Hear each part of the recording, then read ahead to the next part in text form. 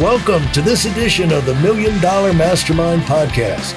This is where we pick the brains of high achievers from all walks of life and get their hard-earned, real-world insights on winning. I'm your host, Larry Weidel.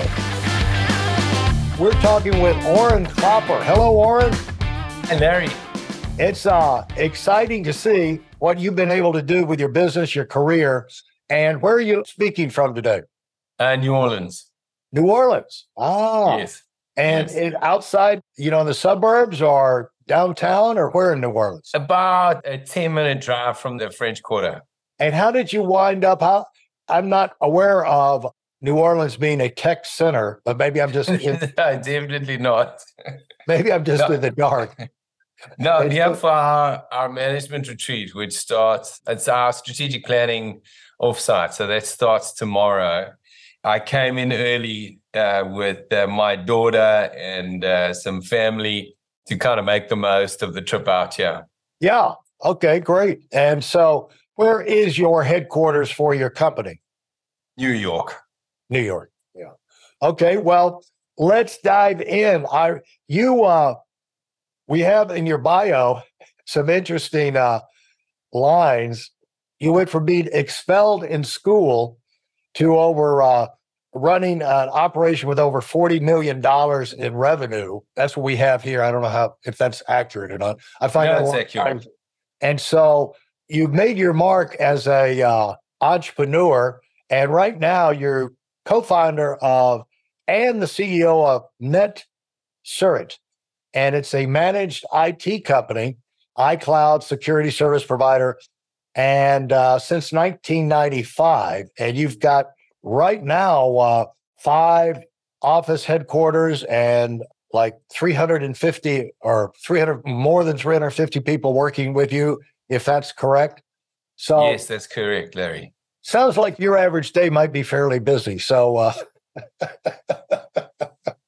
no, it is. But what we have done actually since 2007 is being balanced is a very explicit part of our culture and our leadership. So definitely there are times where I don't feel balanced and I feel the busyness dominates, but we've been very explicit with our focus and this idea that you can both do truly great work and be balanced and a healthy, happy human at the same time. Yeah. And so let's talk about what do you do? You're running a company that's basically the back service, for companies, all the data servers and all of that stuff. How did you get the idea for this? When you co-founded this back, it was a great idea because you've been doing it ever since. It's just continuing. Yes. No, so the idea. So I was invited by one of my friends in university to come and sell for him. He was selling computers and engineering calculators to engineers and friends and family. And I was quite disillusioned with university because I felt they'd want to know how I thought, and it was going to be a bit more intellectual. But my first year university just was like, they just wanted me to regurgitate what was in the textbook. And then in my second year, I took information systems. That was 95. And then this friend of mine invited me to come and sell for them. And I loved it. So since 97, that's what I did full time. So we didn't have a clear view of what we were going to do. We just were selling computers, selling technology to actually doctors and so forth to start. And then as we progressed from 97, 98, and then in 99, we saw a couple of things in the market. Number one, small and medium enterprises, entrepreneurial businesses, were not being serviced in a way that enabled them to succeed. And there were various reasons for that. Number two, it was the lead up to Y2K, which was the year 2000, and they were being exploited. And a lot of the technology, Larry, that had been developed and been taken to market at that time was geared for larger enterprises. So there was this opportunity for this very powerful part of any economy, being that entrepreneurial SMB market, to be serviced in a professional, predictable, trustworthy, and reliable way. And in essence, we decided on that focus in 1999.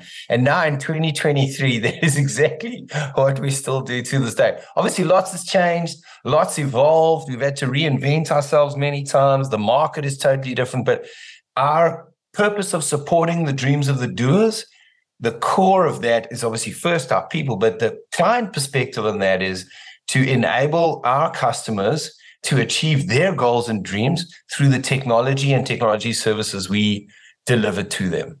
Okay, so let's get up to the point where, as you were growing up, those kind of things could happen to you. Where did you grow up? In South Africa. And what's that like?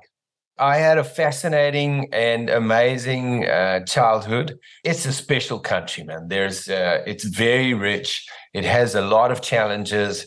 But obviously, where you grow up is there's always this deep emotional connection in your heart. When I was at school, I matriculated in 1992.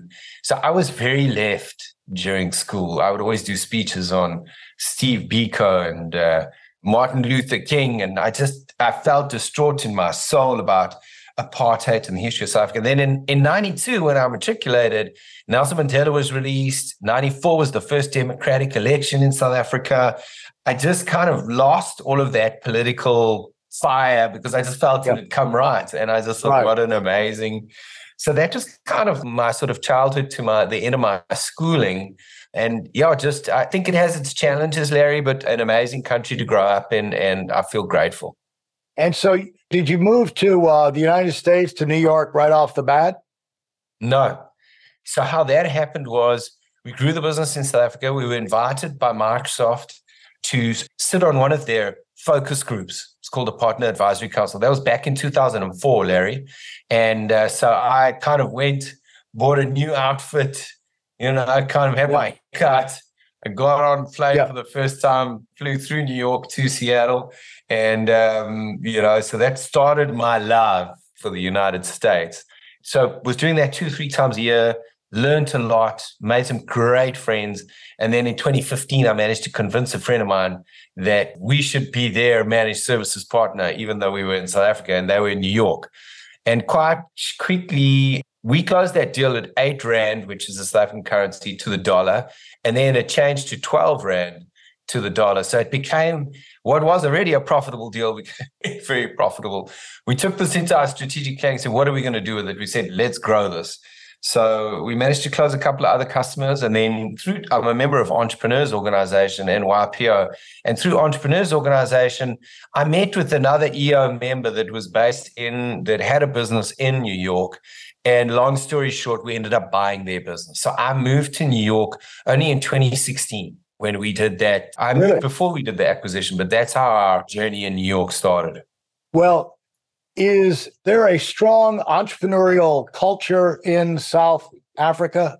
Yes, very, very strong entrepreneurial culture. My dad was an entrepreneur, came out of the photocopier and fax machine industry. And so I watched him build and sell his business multiple times.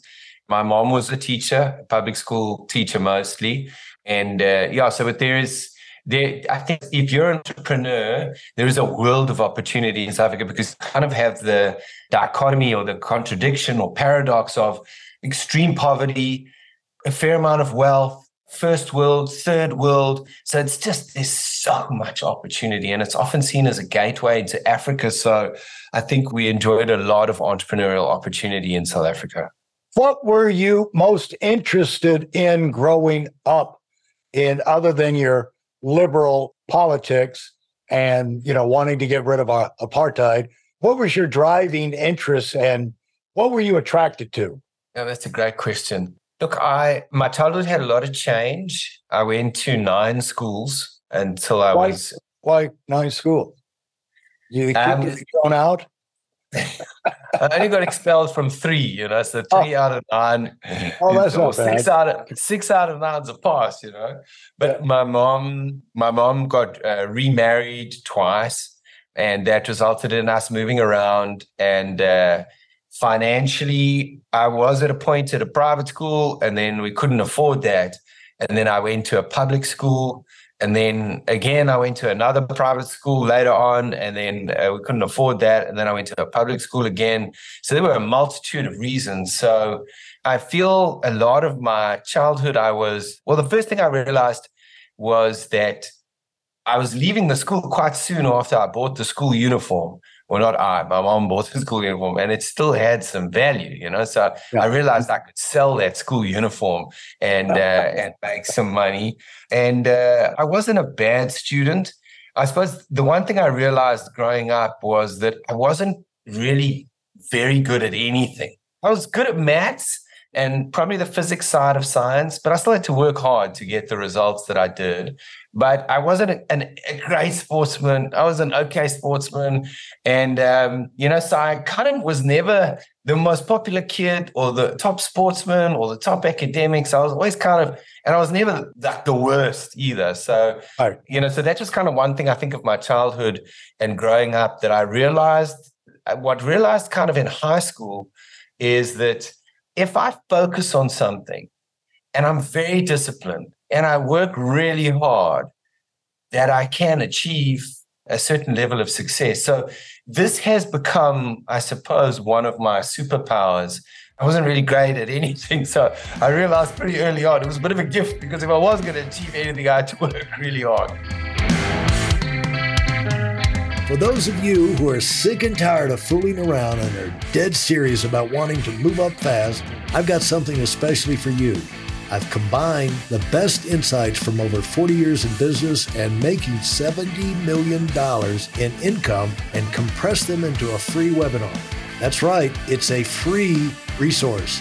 If you want to find out exactly what the concepts are that I use in coaching million-dollar earners, register now at WeidellOnWinning.com. You'll discover the 5-part framework used by so many to reach their financial, personal, and professional goals. You can find that link in this episode's show notes.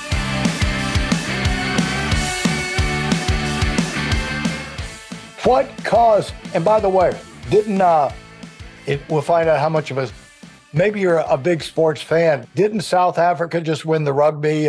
Yes. Yeah. Yes. Okay. Yeah. I'm a huge rugby fan. Okay. So you're enough of a sportsman to where that was a big deal for you, right?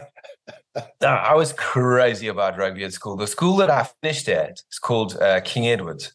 I was at boarding school there. I would get so worked up at the rugby games and scream so loud. I was once banned for 3 games by the principal of the school at that time, because I used to get I used to go, wow. It was like the most exciting thing in my whole life was to see that team run on the field and play, so I love rugby and I loved sport at the school that I finished at. If you knew about entrepreneurs, you would have, or if someone had spotted that in you, they would have said, you're a natural entrepreneur, because entrepreneurs are people who can get super excited about ideas. You see people go through life in a kind of a bland, even. It's nice to be even keel, but if you're going to run things, you got to be able to get super excited so you can get other people super excited about it. And I get very excited very easily.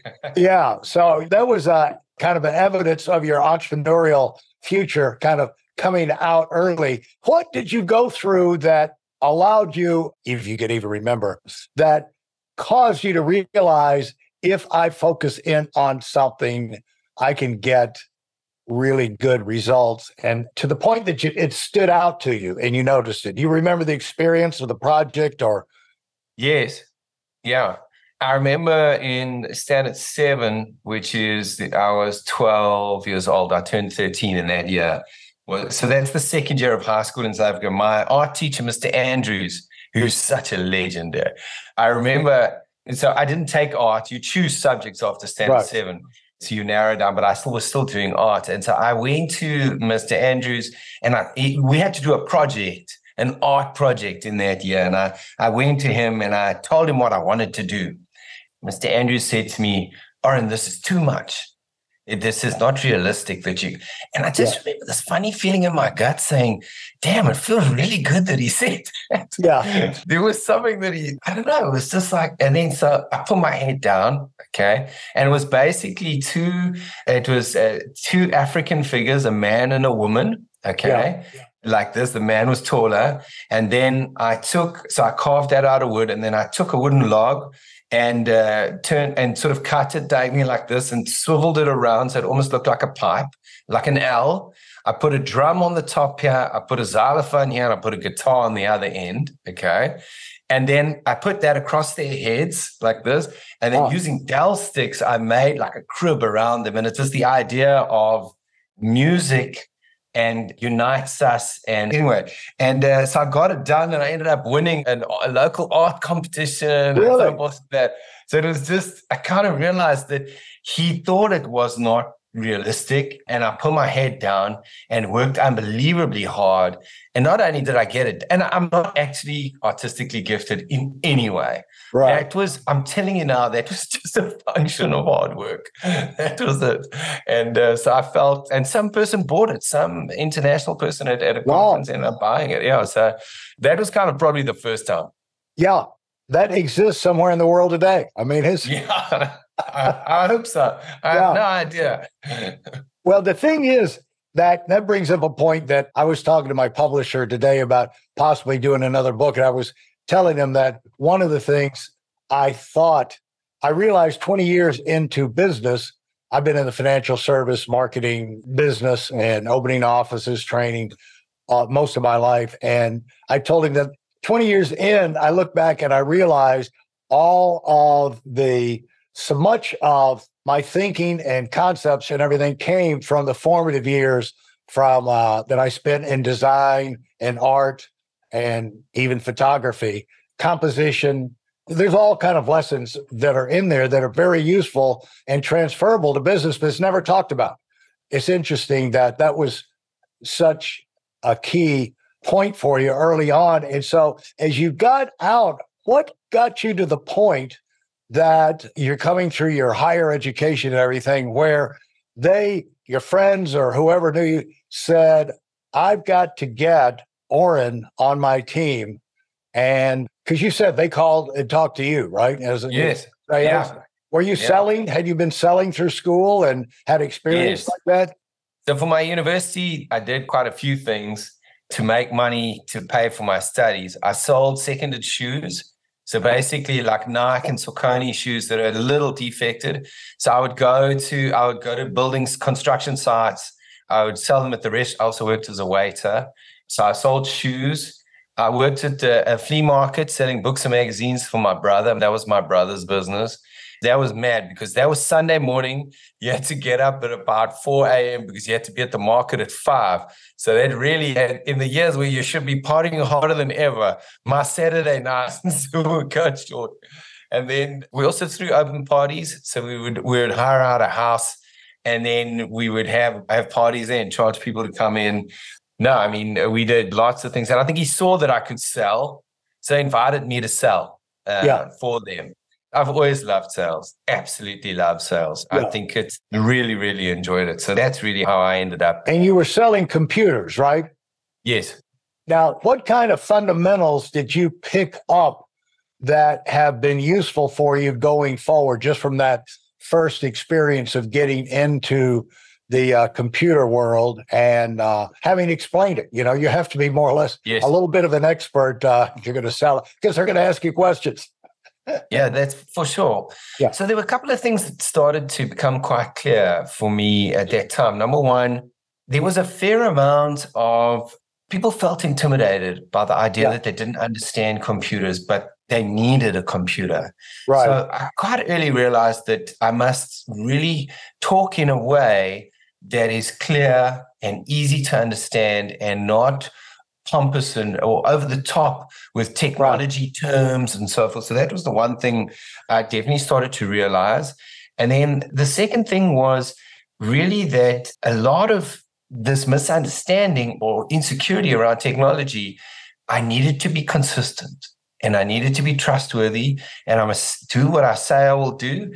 And, so that sort of seed was planted right in the beginning, that if I was going to close a sale, I need to follow up when I said I would. I need to make sure that the price that I've quoted is the correct price. And I don't go back afterwards and say, oh, no, I forgot this and need to add that extra thing. So I think the one was to just be aware of the person I was selling to a fair amount of time that had no clue or understanding of technology. Right. And then secondly, just to be trustworthy and reliable and predictable, because that's the foundation of which the recurring relationship would be built.